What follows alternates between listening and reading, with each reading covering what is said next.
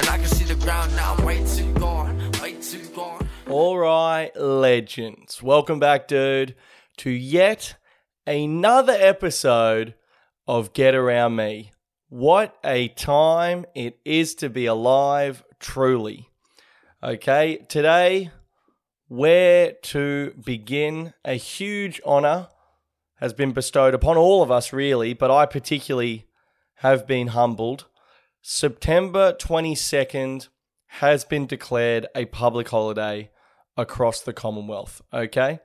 Now, I knew my Brisbane Encore show on September 22nd was going to cause some waves, but to have a public holiday in recognition of my own show, I'm humbled, I'm overwhelmed, and look, I don't know what happened to the Queen, but this new king appears to really support the arts, and I think it's about time someone does, because, wow, I'm blown away.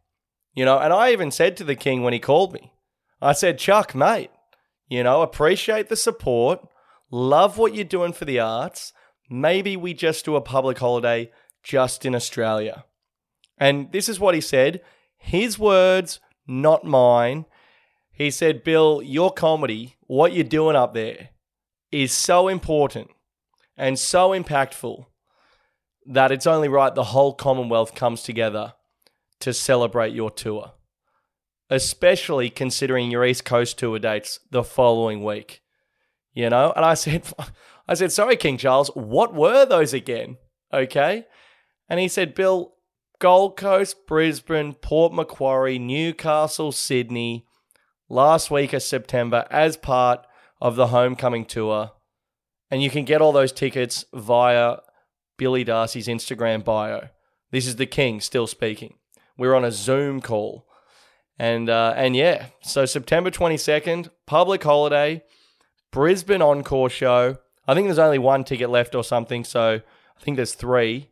So don't stress yourself out about that one. But the homecoming tour rolls on.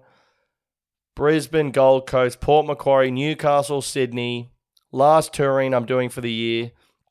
Those tickets are a little more expensive, but you get like 6 comedians and the show. There's a lot more value in the tickets. So other than that, great times, great classic hits. Obviously, the Queen is dead. I have to come clean in that I feel nothing regarding her death. But at the same time, I felt nothing when she was alive. So I'm not going to turn it on now. You know what I mean? Some people, it seems like they're just getting into the Queen now. And it's like, you know what I mean? You've missed her prime. In fact, you've not even missed her prime. You've missed way past her prime. You've missed really everything. And some people now are just taking an interest in the monarchy. And it's like, really, this should be where if you were into the monarchy, this is an opportunity for you to potentially get off the train. But yeah, obviously the Queen, she's the only Queen I've ever known. So I don't know, she didn't personally wrong me in any way. But yeah, I saw all these articles, what killed her. It's like, what the fuck do you think killed her? She was about 1 million years old. You know, the real question is, what was keeping her alive? She had COVID at 95 and just walked through it. That's not normal, okay? When I had COVID, I freaking high-fived a 73-year-old bloke one time. He just freaking evaporated in front of me.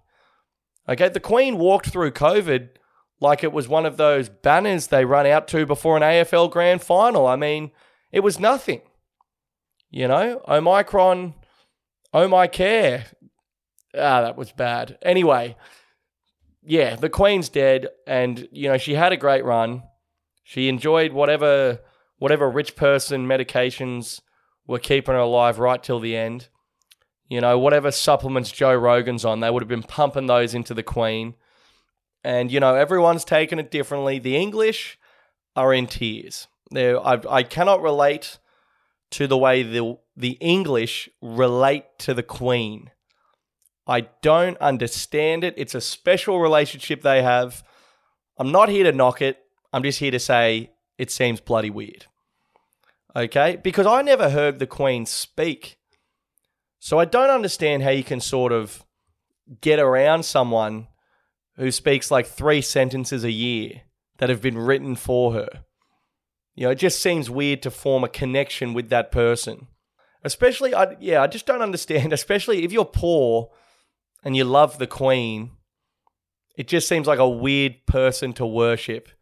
You know, if the Queen donated one of her fucking dining room chairs, she could pay for your food for a bloody year. So it just seems a bit bloody bizarre for a poor person to be worshipping this royal whose chair is worth more than your whole fucking salary, babe. But, you know, whatever, to each their own. The Irish, I mean, this is the best week of their fucking life. And, you know, check my passport, re my beautiful freckles, my beautiful Irish heritage. You know, there's a bit of that. The Irish were singing at this soccer game. Dude, the Irish were going nuts. They were singing, Lizzie's in a box, Lizzie's in a box. Na na na na na na na na na na na na na na na na na. Which is a particularly festive tune when celebrating someone's death, you know. Most people like to go a little more solemn when celebrating the life of someone who's just passed away, but that's the Irish for you. You know, they've only got one mode, and that's party. So they obviously are absolutely pumped, re the history there. But yeah, don't particularly care. I'm not happy she's dead, but I'm not going to pretend to jump on the train now. Getting into the royals now, that feels like getting into Queen after Freddie Mercury died, you know? Like it's done. Okay? You can still enjoy the hits, but she's gone. Okay? She's gone. But I am pro-Republic. I saw a headline that said King Charles named King of Australia by the Governor-General. And that just sent my blood the other way, okay? Because here's the thing, is when I was born, the Queen was the Queen. So I can go in on that, okay? This is the Queen. You know, I just got to Earth. You're telling me she's the Queen. Okay, that's fine. But this Charles bloke has just been a lowly prince this whole time. You know, there's been some bloopers along the way. He's been in a fucking Family Guy episode, Prince Charles. No one who's been in a Family Guy episode should then become royalty, in my opinion. You know? And there's no aura around Charles because we know for the last bloody 60 years, he's just been that guy off to the side. And now it's like you just click your fingers and now he's, you know, the king. It just seems a little dramatic. Really, kings and queens should have stopped when the pirates stopped. You know what I mean? A king. We got a new king in 2022. I'm sorry, is this Lord of the Rings? You know, a wizard's back? What's going on? We don't need a fucking king. You can either have iPhones or you can have kings, but you cannot have both. You know what I mean? You can't... When Dylan Alcott spoke to the Queen, he spoke to her via Zoom, okay? I don't think the King or the Queen should ever be on a Zoom call. You know, at that point, I think we've lost the aura or the luster of royalty. You know, because before, in like the 1600s, and in the Roman Empire, they believed the emperor was like half god or something. You know, they were like, oh, it was like a god, you know, devotee style relationship. Whereas now, like, there's videos of King Charles tripping over. I'm not going to worship someone who I've seen stub their toe. You know what I mean? I reckon we should go full republic, get us out of here. You know, the monarchy, the king, it's all a bit by the by. And we will still have a fantastic relationship with England.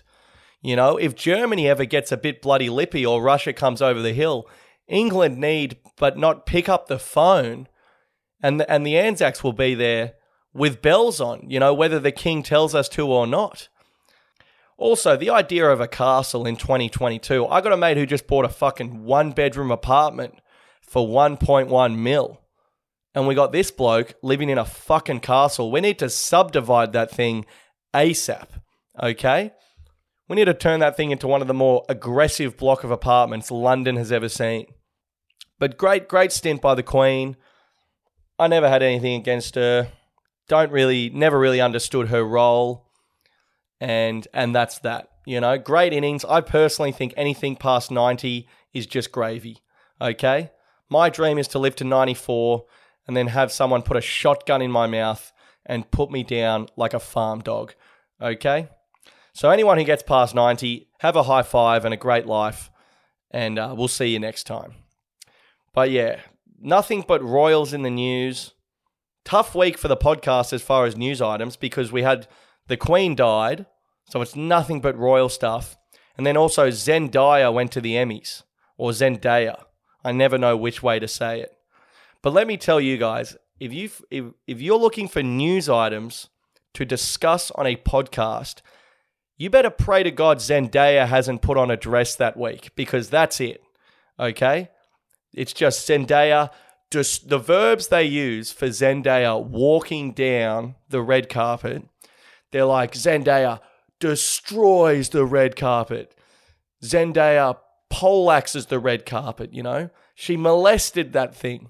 She colonized it. She invaded it. She put up some fucking townhouses on this thing and sold them off at market price. I mean, she owns that red carpet. So the Queen is dead and Zendaya is the hottest chick on the planet. And that's really more or less what is happening in the world today in 2022. The war between Russia and Ukraine is still going on, but don't let that distract you from Zendaya at the Emmys. But yeah, I will say one last thing about the royals is that, but just before the Queen died, Meghan Markle was doing the rounds, doing some speeches and stuff, and Meghan Markle is very polarizing. I used to not live with, I used to work with like a 63-year-old English woman. And she loved the royals and she wanted to kill Meghan Markle. Okay, now I'm not really across the whole leaving the royal family thing. I will say though, whether you like Meghan Markle, whether you hate her, whether you love her, whether you don't think about her at all, when Meghan Markle does a speech or speaks publicly, it is without a doubt the creepiest shit I've ever seen. Okay, I don't know who her public speaking coach is. I don't know if she's an alien in a human suit that has recently been replaced. And here's the thing, she's a talented actress, dude. I'm a huge Suits fan. So, I'm, if anything, if I have to pick a side, I'm pro Meghan Markle. Okay, she was great in Suits. But when she speaks publicly, it is fucking disturbing. She does like the robot voice where she's like practiced the speech word for word. And you can tell on her speech after a line, you can tell where it says on her speech, smile. Like you could tell there's one line and then it tells her what expression to have. And then there's the next line. She's like, it is so great to be back in the UK. Brackets, smile, smile, smile. I love this beautiful nation. Look vulnerable, look vulnerable. And there's just some, royal handle at the back going, good job. Dude, the whole thing's fucking weird, to be honest. Like, I don't know. She needs to chill out with these speeches and just try talking like a normal person. Because I was a Meghan Markle fan, and her podcast, I don't know. It's obviously not for 27-year-old men, so I don't particularly feel the need to comment on it. But from what I've seen, very creepy, very scripted. It's just, do you know what it is? It's uncomfortable when someone's image is so obviously manufactured to the nth degree. On the podcast, she's so, like, there's this podcast how she was the ugly nerd at school. She's so obviously trying to appear likable. And it's like, Meghan, people who are likable don't need to attempt to appear that way. They just do it, okay? That's the point of podcasts. You're not on fucking CNN. This is a medium without, a big company telling you what to do and 75 producers. I don't know what the future of podcasting is. Sorry, I'm fucking going down the rabbit hole here, but I don't know what the future of podcasting is going to look like, because originally it started as this rogue medium, 2 microphones and a dream. Go get 'em, lads. And it was sort of a pushback against the overproduced, overscripted nature of commercial television. And, it was great. People could just be themselves. There's no ad breaks. You don't have to try and condense what you're saying into 2.5-minute blocks. But now, podcasts are so produced and, it's not a bad thing. They're so well done. Like, podcast studios now, they're getting to the point where it's almost costing as much to put on a podcast studio as it would to do the show on a network television channel. Like Andrew Schultz's Flagrant, their set cost like $100,000. And so it's almost like podcasting, even though it's independent, it's like moving back towards big business. Like, how much money is being poured into Meghan Markle's podcast? There's like 25 people filming, recording, makeup, lighting. It's like, that's not really what a podcast is. And her podcasts are so obviously scripted. Like, it's very much bang, bang, bang, bang. So it's almost like we're headed back towards mainstream media, but it's just now the power brokers aren't Channel 9, CNN, or whoever. Now it's Spotify. Now it's Apple, So everything's cyclical. We're going back towards, famous people sitting behind desks. That's basically where this is headed. We're fucking a bee's dick away. So it'll be interesting. It'll be interesting to see what happens. I don't know. I'm probably just going to cut this whole thing. So anyway, here's what's happening with me, dude. So this week, now this one, a little bit weird, not necessarily a yarn, but so this week, due to some budget cuts at Get Around Me Studios, I was faced with the difficult decision of having to cancel my World Vision child that I've been sponsoring for the last 7 years. This young fella named Gaio out of Kenya, got him when I was 20, been direct debiting myself senseless ever since, and unfortunately just couldn't afford it anymore. And I'll say this, guys, if you've ever tried to cancel a gym membership, okay, this is a little bit harder. Okay, Fitness First could learn a thing or two from World Vision. I'll tell you that. It's basically like cancelling a gym membership, except when you call them up to tell them that, they just call you a terrible person for about 25 minutes straight. And then at the end, they double check. They just basically, they want you to say out loud, I am a terrible person. Please stop these payments. Okay, so it's tough sledding trying to cancel with World Vision. And here's the thing, I don't want to cancel. Okay, I just couldn't afford him anymore. And the thing is, there's no high fives for the good times we had. There's no thanks for the last 7 years. There's no good job, Bill. Thanks for contributing. Thanks for making an effort to, at least help poverty in some way. I couldn't afford it anymore. I'm fucking poor myself. You think World Vision, of all people, would understand a bloke running out of money? It's like, what the fuck? How could you not understand this concept? If I keep sponsoring this kid, he's going to have to start sponsoring me. So the whole thing was a bit dramatic. And do you know what the guy said to me on the phone? He goes, if I stop the payments, he's not going to be able to drink fresh water. That's what this telemarketing guilt-tripping piece of shit said to me on the phone. And I got to say, I can see why they say it, because he bloody had me by the balls there. But then I thought, well, hang on. When I started sponsoring Gaio, he was 10. So where was he getting the water before? You know what I mean? It's time for that person to pick up another shift. Like, what are we doing here?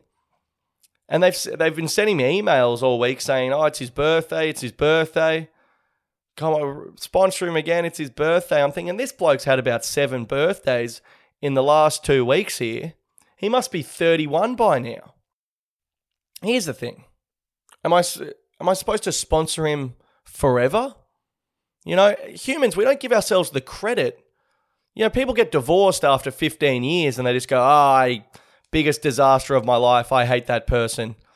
It's like, yeah, when he cheated on you at the end with his secretary, babe, yeah, I'll admit that wasn't too savory. But the first 14 years, you know, let's have a few high fives. Let's have a glass of wine, you know. What's wrong with that? I sponsored this kid for 7 years.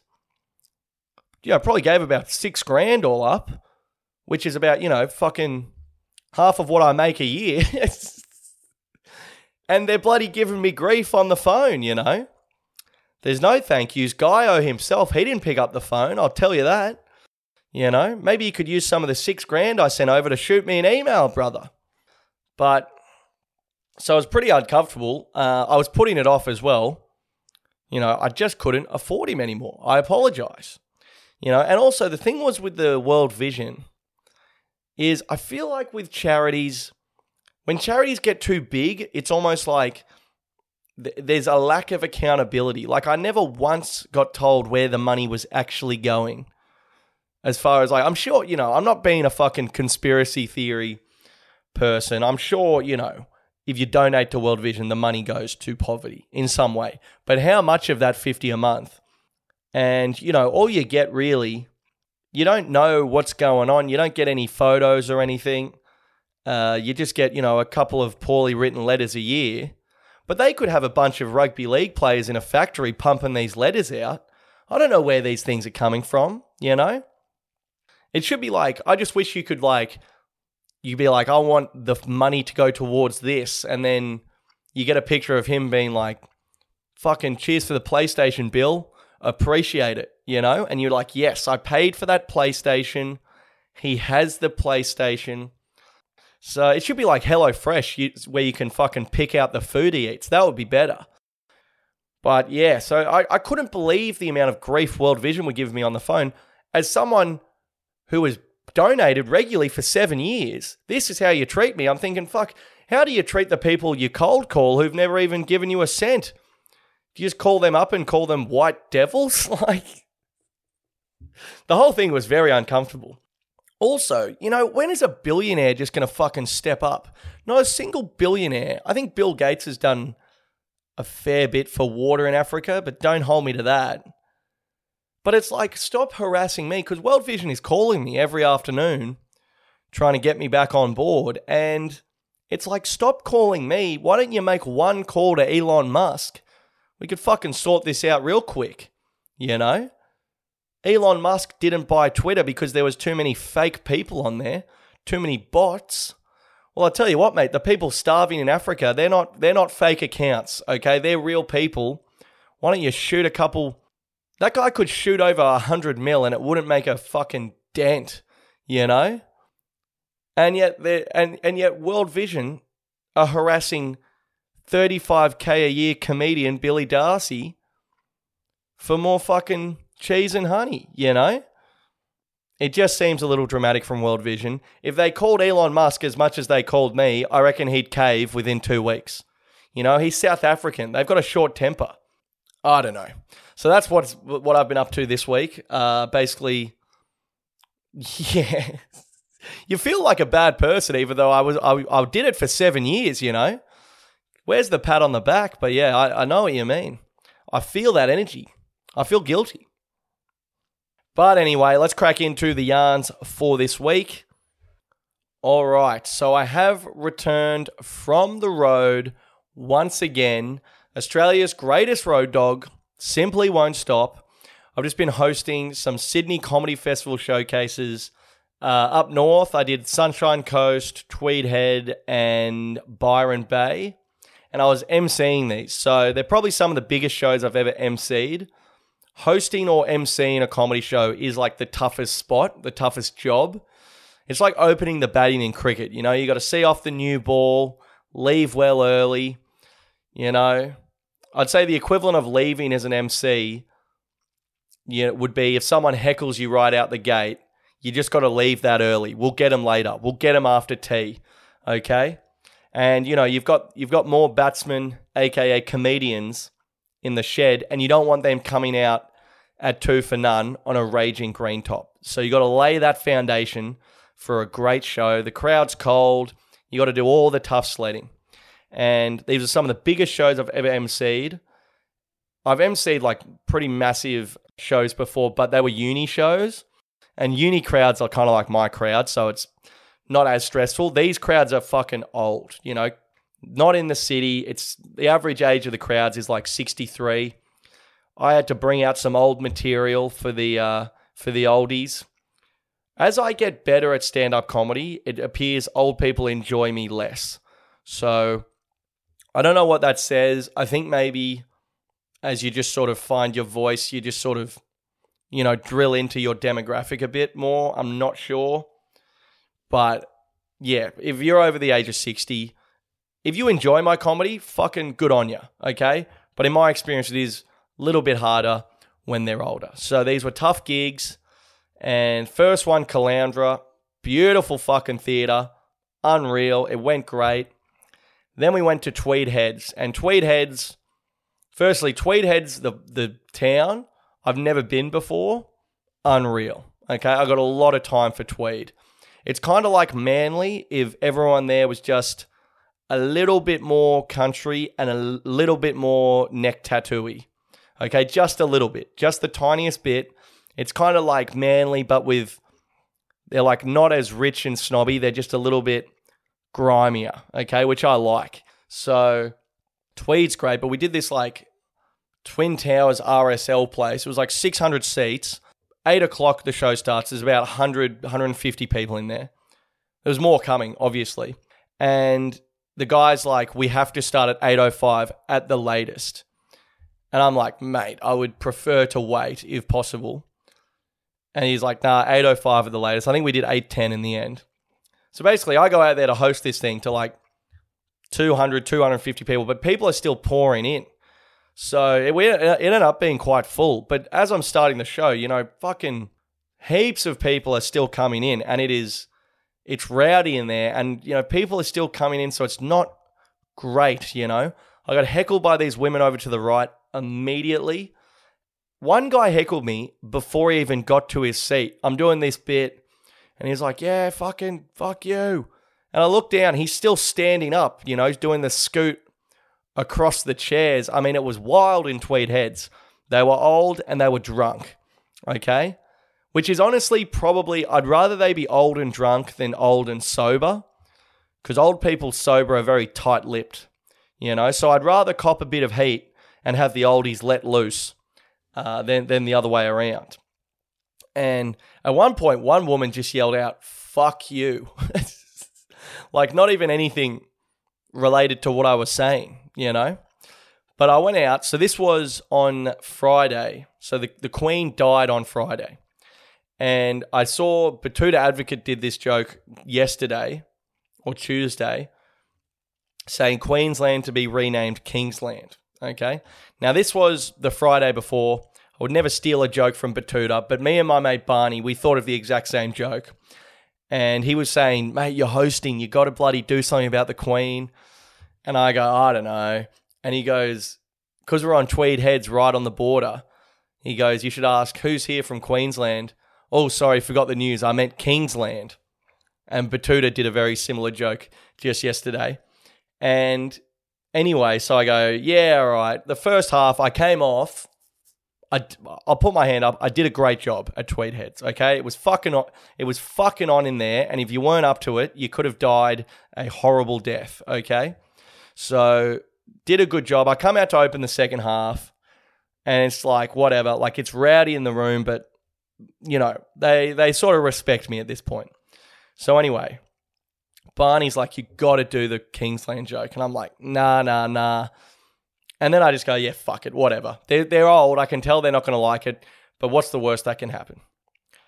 Well, when I say this thing bombed, you have no idea how hard this joke bombed, okay? Out the gate, opening the second half. So I do another 7 minutes to open the second half after the break. Out the gate, I say, how's everyone's break? Blah, blah, blah. I go, oh, by the way, guys, we're right on the border. Who is, give me a woo of you from Queensland. Oh, sorry, forgot the news. I meant Kingsland. complete silence. 600 oldies, complete silence. And then breaking the silence, one woman yells out, "Not funny." Brutal. Possibly the worst start ever to the second half. And to be fair, I think the Queen was still warm at this point. I probably could have given it a day. But fucking hell. And I was like, all right, calm your farms. What are we, big monarchists in tweed heads, are we? Like, pull your heads in. And the second half went great after that because I just went straight back into my material, enough of that, Bill. But holy shit, dude. 600 people, and this thing went down like a fucking lead balloon, okay?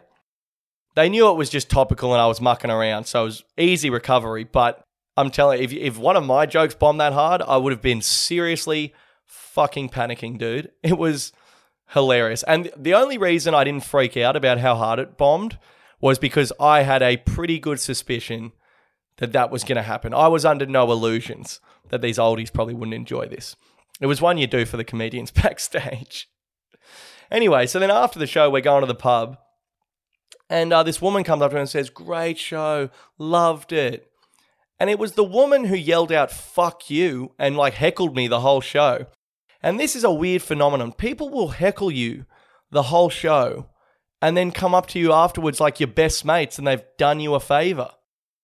And this is one of those moments where I was like, "Oh, don't worry about it." No, because you just want the interaction to be over. What I want to say is, hey, you rude bitch, don't ever do that again. What's wrong with you? You're insensitive. You're selfish. You're a fucking drunk loser. Get it, But you take the high road in these situations. Don't worry about it. Thanks for coming.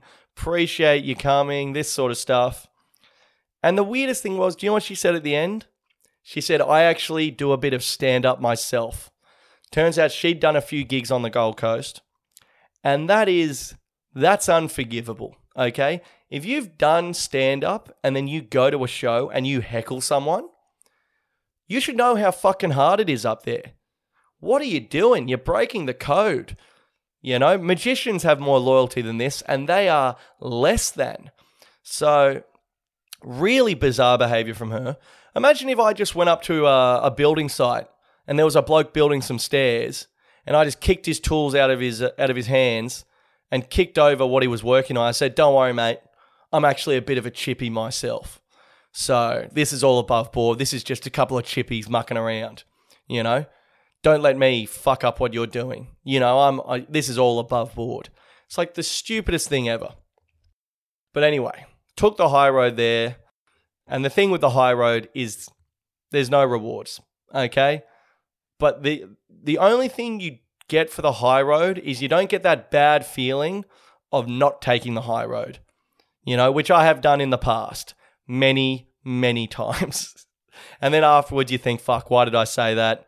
Why couldn't I just keep my mouth shut for 2.5 minutes, etc. But then next day we went to Byron. We went to a beautiful waterfall near Ballina, which I jumped off. Pretty impressive. Here's the thing though, I'm not the best with heights. So we're on this big waterfall. I'd say the jump was about 5 meters. Okay? It was fucking high. Okay? And I don't love heights, but also I'm not a bitch. So I'll do stuff with heights, but I'll be freaking out while I do it. So when I've done this, my mate McGowan was with me, and this is a Tuesday for him. This guy would jump off a fucking skyscraper and, land at the bottom safely. Me, I'm freaking out. So he goes, "Do you want to go first?" I go, "Yeah." I go, "I have to go first." I got 10 seconds to jump off this thing or I will be too scared. And I did the thing where I go, "All right, here we go." And I went to the edge and stopped and freaked out. And so then I was like, fuck, now the demon set in. Now I'm freaking out. This thing's too tall. I'm going to slip and kill myself. I miss my ex-girlfriend. Negativity has entered the chat. And then I just went, all right, fuck it. Bam, ran off, jumped in. It was fucking scary, but I did it. And that you'd think, wow, that's so cool. Good on you, Bill. But then my mate McGowan, not 7 seconds behind me, He did a running backflip off the exact same waterfall. All of a sudden, my fucking safety pencil dive isn't looking so crash hot, is it?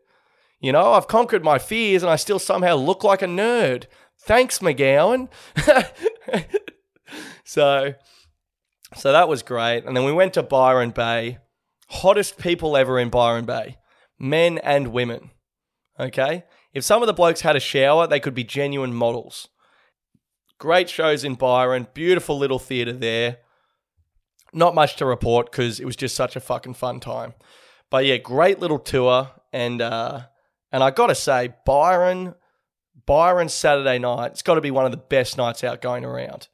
And Tweed Heads is beautiful. I got to say, guys, as someone who is routinely critical of Queensland, Southeast Queensland and the border area, you know, Burleigh Heads, Tweed, fucking Coolangatta, play on.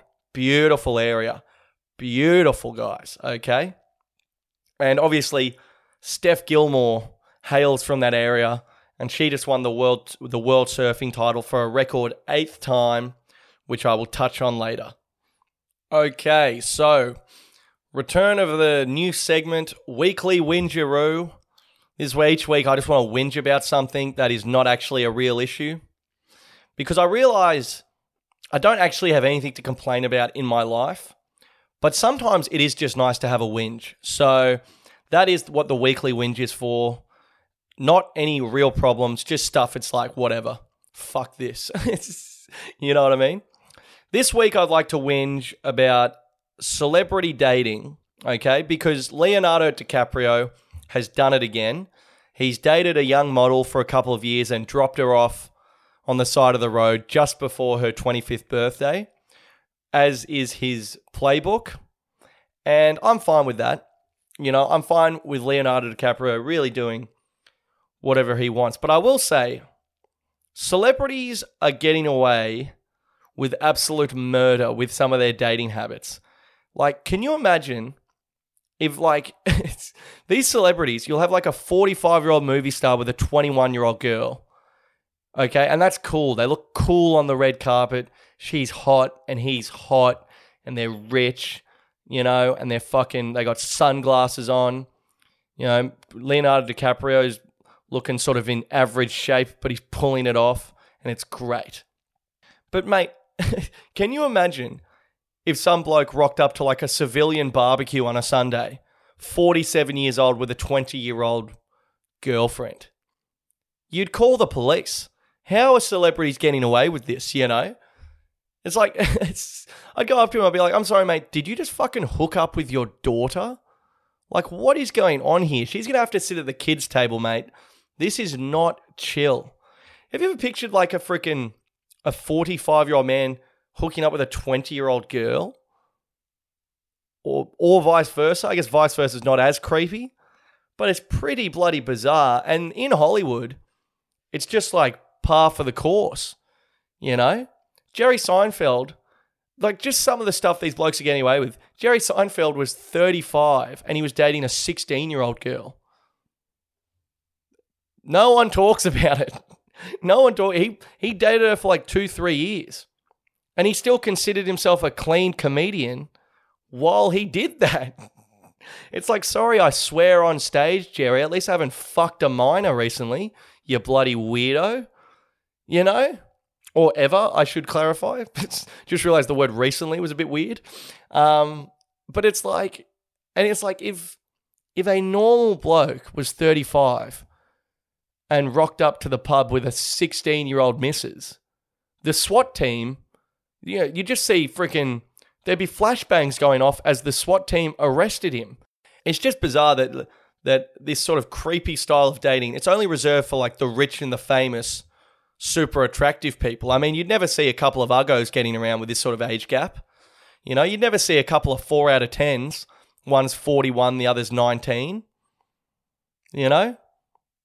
It's only rich and famous people that get to do it. And I just think, look, I think it's creepy when they do it, but they're getting away with it. So what I'm saying is if it's creepy for us, it should be creepy for them. And vice versa. You know? It's bloody weird, boys. Is no one... Like Leonardo DiCaprio, I think he's like 49 now. It's like, is this not starting to creep anyone out a little bit? But the thing with Leo is, it might be creepy, but it is all above board and consensual from the great man. And his consistency is key. Because here's the thing with Leonardo DiCaprio. If this was 10 years ago and he was, 41 dating a 21-year-old, you'd be like, I don't know about that, Leo. But now it's just like, this is how this man operates. You can either get on board or not, but he's not going to change a thing. There's no surprises here, okay? And if you're a 24-year-old woman dating Leonardo DiCaprio, I'd freaking get your affairs in order. That's when I'd start just siphoning the money. I'd start asking for really expensive gifts that I could sell afterwards. I'd start when he's got off reading lines with Brad Pitt. That's when I'm just going through his drawers, stealing some jewelry, this sort of stuff, because you're about to get your papers, babe. And the thing with Leonardo DiCaprio is he does nothing better than anyone. Anytime Leonardo DiCaprio is in the news, whether it be because he's fatter than ever, his new girlfriend is younger than ever, he's broken up with a bird because she's gotten old again, whatever it is, he's gotten fucked up at a party. Do you know what Leonardo DiCaprio does on social media or in general? Nothing. He does absolutely nothing. And that's why everyone's chill with Leo. It's when these celebrities come out with their lies and their weird statements saying, I didn't know she was 22. If he did something like that, everyone would be on him like a rash. But because he just does nothing, people are just like, okay. I think obviously there should be a minimum age of consent. Not contesting that. That would be a really weird hill to die on. But with the minimum age of consent, there should be like a maximum age gap as well. Like 20 years, That way you couldn't have these 50-year-olds creeping on these 20-year-old women. And also, these like 75-year-old millionaires that are getting run through by these gold diggers who are like 28. You could stop that as well. But at what point is an age gap just completely untenable? I guess no point really, because it's like, but we're in love. Don't fucking tell me who to love. It's like, really, Janine? That's weird. It just seems like the only people you love happen to be multi-millionaires who are about to die. Isn't that bizarre, that type you have? I don't know. That's my whinge for this week. I hate how celebrities get away with this age gap stuff, even though it's like so blatantly creepy. You know what I mean? But anyway, speaking of absolute weirdo celebrities, I think I missed this last week or it happened over the weekend, but AFL great Wayne Carey was ejected from a casino over the weekend because he dropped a bag of white powder on a roulette table and was then asked to leave. He asserts that the white powder was not cocaine. Okay, I'll just repeat that. Wayne Carey, okay, notorious piece of shit, Wayne Carey, one of the greatest AFL players of all time. Give a fuck. Notorious piece of shit, Wayne Carey dropped a bag of white powder in a casino and it wasn't cocaine. What a world to live in. Now, before I get into this, I'd just like to read out a few things. So I'm not an AFL man, but even I know that Wayne Carey is less than. Okay? And he's notoriously, he had an affair with one of his teammates' wives. He was married at the time also. And then I just want to read out some of his other controversies that have marred this otherwise exceptional footy player over the years. And you hate to see a great get taken down by, circumstances. And Wayne has had his fair share of bad luck, let me tell you. So here's a couple of Wayne Carey's greatest hits. In 1997, Wayne Carey pleaded guilty to indecent assault after grabbing a passing woman's breast on a Melbourne city street after 12 hours of drinking. He allegedly told her, "Why don't you get a bigger pair of tits?" Carey later settled with that woman out of court. I apologise if I laugh through some of these. In the year 2000, Wayne Carey provided a character evidence for Jason Moran, an infamous gangster from Melbourne, who was later killed in the gang wars. So, good to see he keeps good company. In 2004, while holidaying with his then wife, Wayne Carey was arrested for misdemeanor battery while holidaying in Las Vegas. In February 2006, Carey announced he was leaving his pregnant wife Sally for model Kelly Nielsen, with his daughter being born just 6 weeks later. That's good stuff there. Later on in 2006, Kelly Nielsen allegedly reported Carey to the Australian police for domestic violence, alleging he had punched her in the face. A US security guard later that year told the Nine Networks A Current Affair he saw Wayne Carey attacking Kelly Nielsen while working at the exclusive W Hotel in New York City. The security guard said he saw Wayne Carey break a bottle of French champagne over his own head. In 2008, he was arrested after a disturbance at his Port Melbourne apartment. He had to be subdued with handcuffs and capsicum spray after allegedly assaulting multiple officers. Oh my God. Later that year in 2007, so this guy really had a couple of red hot years, Carey was arrested and charged with assaulting a police officer and girlfriend Kelly Nielsen in Miami, Florida. He allegedly glassed Kelly in the face and neck with a wine glass. Carey was, after that, fired from his commentary jobs at 3AW and the Nine Network. In 2008, Carey revealed he was an abuser of alcohol and cocaine in one of the more shocking revelations of the mid-2000s.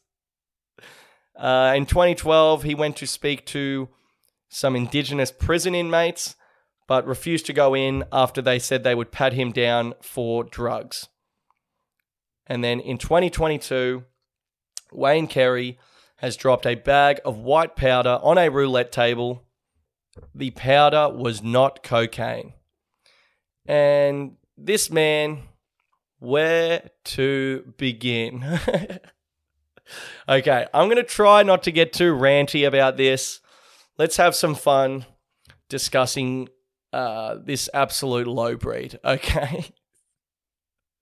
So he fucked his teammate's wife. He glassed another one. He left his pregnant wife. I mean, it's all good stuff from the great man. There's no doubt about that. And here's the thing.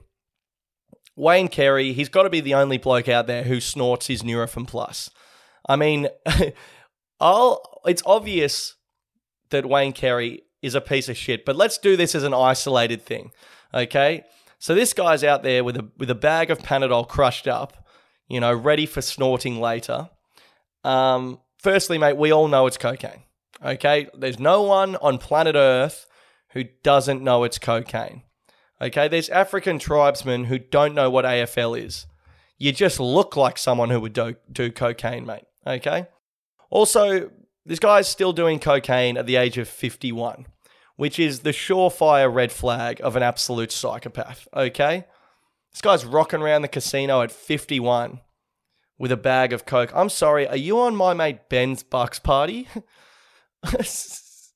Are you on a fucking weekend away with your uni mates? What are you doing, okay? And it's just the lies. Like, why doesn't he just come out and say, hey guys, I got caught doing the wrong thing? Because, mate, in the context of what this guy has done in the past, this is like his best one.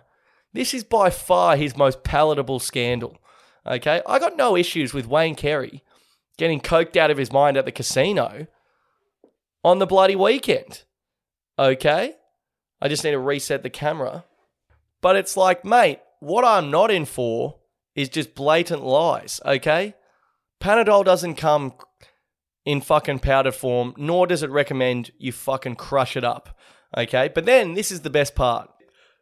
He said he's going to sue the casino over a disability claim because the Panadol crushed up was there to treat debilitating injuries he sustained while playing football, okay?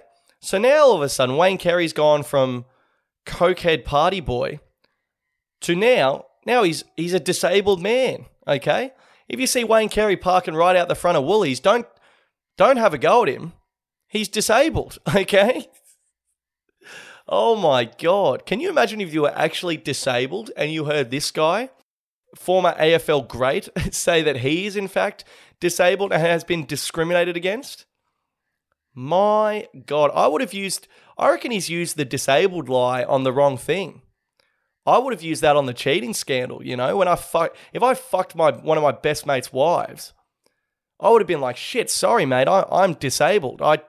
My bloody left leg doesn't work anymore. I tripped over and fell into your missus, okay? So he's gone in on the disabled lie. Wayne Carey's definitely the sort of bloke to blame the black dog as soon as stuff goes poorly. You know, oh no, yeah, I've actually got addiction issues and depression. You know what I mean? You get to use that one time, but for multiple incidents, it's beyond the pale. And the funniest thing was he gave this press conference saying he's going to file the disability lawsuit in one of the more cowardly reactions to getting caught doing the wrong thing I personally have ever seen. He said that outside of an RSL where he was talking at a men's mental health seminar later that day. So I don't know if one of the fucking modules at this seminar was accountability there, Wayno, but you are a hypocrite piece of shit. I cannot believe what a cunt this bloke is. It's literally unbelievable. And the real question is, when are we ever just going to get to a place where, like, all right, Wayne Carey caught with white powder, everyone fucking knows it's cocaine. Are we ever going to get to a point where someone, whether it be Wayne Carey, someone has to be the first person to just admit they were using cocaine, okay? The fucking aura around this drug that 99% of celebrities and sports stars are using, made up statistic, don't message me, but it's like all these footy players and celebs doing cocaine all the time. And I got no issues, okay? But then when they drop a bit or it falls out of their jacket, we all go into absolute hysterics like we have no idea what's going on. We need the first person out of the gate, and Johnny Depp has done a lot of great work in this area. We need someone to fucking put their hand up and say, hey, I got caught in a cubicle in a casino with Kalen Ponga and a bag of white powder. Guys, I got to put my hand up. We were doing cocaine, okay? Someone needs to be the first out the gate to just put their hand up and admit to it. Because I'm so sick of every fucking week someone gets caught with cocaine and it's front page news like everyone's not fucking doing it, okay? When are we going to get to a point where someone can drop a bag of cocaine, a public figure can drop a bag of cocaine and the whole world can keep fucking spinning on its axis? You know? There are times when like legitimate news stories are pushed out of the news cycle because a footy player gets caught with cocaine. How is that anything? It's like, you know what I mean? I'm trying to think of an analogy. If Shane Warne, all right, let's say Shane Warne gets caught fucking having a few beers and a meat pie, that wouldn't make the news, would it? You know, you'd be like, well, fuck me, that's just Warney going about his business. Well, guess what? If a rugby league player or Wayne Carey, I repeat, Wayne Carey gets caught with cocaine, it should not be a news item, okay? Now this absolute fucking rodent of a man has curled up in a ball and pulled the disability card out of his ass in one of the most pathetic displays of manliness I personally have ever seen. But in his defense, it's like, fuck me. Can this rampant coke addict not just do a bit of coke without the whole world losing its shit? You know what I mean? It's just, I'm sick of the fucking fake hysteria around drug use. We need to get past it, okay? So I wish Wayne Carey the best. You know, he's an underdog. He's had a tough trot. You know, this guy, the whole world's against him. I think you can see from what I read out at the start of this segment that the man is a genuine victim. Okay, so...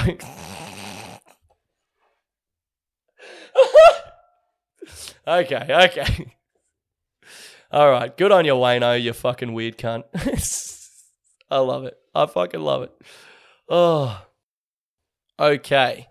Just to finish up this podcast, I'm going to get into the project. The project is a segment where we celebrate Australian talent, killing it here and abroad. And this week's winner this was an easy one to pick. Steph Gilmore has won her 8th world title. She is officially the GOAT of women's surfing. She's gone past Lane Beachley, who won 7. And Steph Gilmore, she's a Weet-Bix kid. She's straight out of the Goldie. And she's just one of those people where it's like, she is the upper echelon of like what a human can be. She's just the sickest chick ever. She is the best in history at what she does. She's a fucking legend. Great ambassador for the sport. Great example for the country. What she's done for women's sport in this country, unbelievable. And I don't know where to begin. So she came from 5th place. Now, the World Surf League has this new system where there's like a finals day and the rankings the rankings don't matter. You just need to make it into the finals day, into the top 5. And Steph snuck in by the skin of her teeth. She had a terrible start to the season. She missed one event and like bombed out a pipeline. And so she came from 5th in the finals day and won like three heats in a row, maybe 4, to win the whole thing. Which is stupid because Carissa Moore had an unassailable lead on the rankings. And the world champ should be crowned based on, a total of all the different waves you surf throughout the year, because that's the point of the World Surf League. One week you turn up and it's big left-handed barrels, and that's going to suit certain people. And then the next week, it's some beach break. You're just throwing buckets, carving yourself senseless. So all the waves are different, and that's why the tour is so fun, and that's why the champ, it's supposed to be a total of how you went in all the different conditions. But whatever, thank God for this new system, because it let our gal sneak in through the back door. She surfed all fucking day and taught these chicks a lesson. And Steph Gilmore, a lot of people don't know this. She had her own adversity because she came on the scene in 2007, and her rookie year, she won the world title. Okay, she's one of these people. She's very much like a Kelly Slater character. She's a freak, okay? She's a fucking freak. She won rookie year, she won the world title. To make the top 5 on your first year is insane. To win the world title first year is crazy. Then she won 2008, 2009, 2010. 4 years in a row, her first 4 years. Get out of my fucking face, babe. What are you talking about? This is crazy. Then she won 2012, 2014. Okay, so what's that? That's 6 out of 8 years. Steph Gilmore won the title. Okay? So she's like the freaking LeBron James of surfing. Then what happened one day, she gets back to her apartment in the car park below the unit block. Some crazed homeless guy jumped out with a metal pole and just beat the fuck out of her. Like fractured her wrist and like she had some stitches in her skull. And it really fucked her up like mentally for ages. And then, she wasn't really the same for a few years. She won again in 2018. But that was sort of, the end of her dominance. Really rattled her for a couple of years there, as it would. You don't feel safe in your own fucking home. That's not good for anyone's mental state. Now it's like, go out and win another trophy, babe. That's not how humans work. So she came back from that. 2018, she got the 7th one. And then this year, she stuck in 2022. At the end of the day, whatever, this new system with the surf finals day, it's not how, it's how many. And for the rest of time, the 2022 world champ will be Steph Gilmore, whether they go back to the old system or not. So, congratulations, Steph Gilmore. Unbelievable. I don't know what to say. I love it when an athlete gets past their prime and still finds a way to make it happen. I find that's when, it's really inspirational. Because, everyone, the most talented athletes on the planet towel people up in their prime. But once they're out of their prime and they've got to find, another way to get things done, I find it really inspirational. Like Steve Smith over the last couple of years. Steve Smith is the last couple of years, he's been a shadow of the guy the previous 2 years that was just going nuts. But he still averages 42 for those 2 years. He got it done no matter what. And that's why Steve Smith is so great. That's why Steph Gilmore is so great. And I just find it really inspirational. So congratulations, Steph Gilmore. You are officially the GOAT. And one last thing, I'd just like to briefly touch on some more cricket chat. Because last week, I called for Aaron Finch. Sorry, I called for it as if anyone fucking listened. I said into a microphone in my fucking bedroom that Aaron Finch should step down from the captaincy. Well, Finchie's done me one better. He's retired altogether. I think it was the right call, and I think it takes a very mature person to admit when it's not happening for them anymore. Okay, so good on you, Finchie. Still a great career. So no stress there, mate. Enjoy retirement. Now, a few things here. Now, Pat Cummins, he said it might be too much for him to captain the one-day side also, but he said it would be an absolute privilege if they gave him that opportunity. So once again, Pat Cummins has delivered an interview where he's, in essence, said absolutely nothing. I've got no qualms because I don't listen to Pat Cummins. I leave the thing on mute and just stare into his eyes and just get lost in them for upwards of 10 minutes because he is the hottest man I've ever seen. Okay?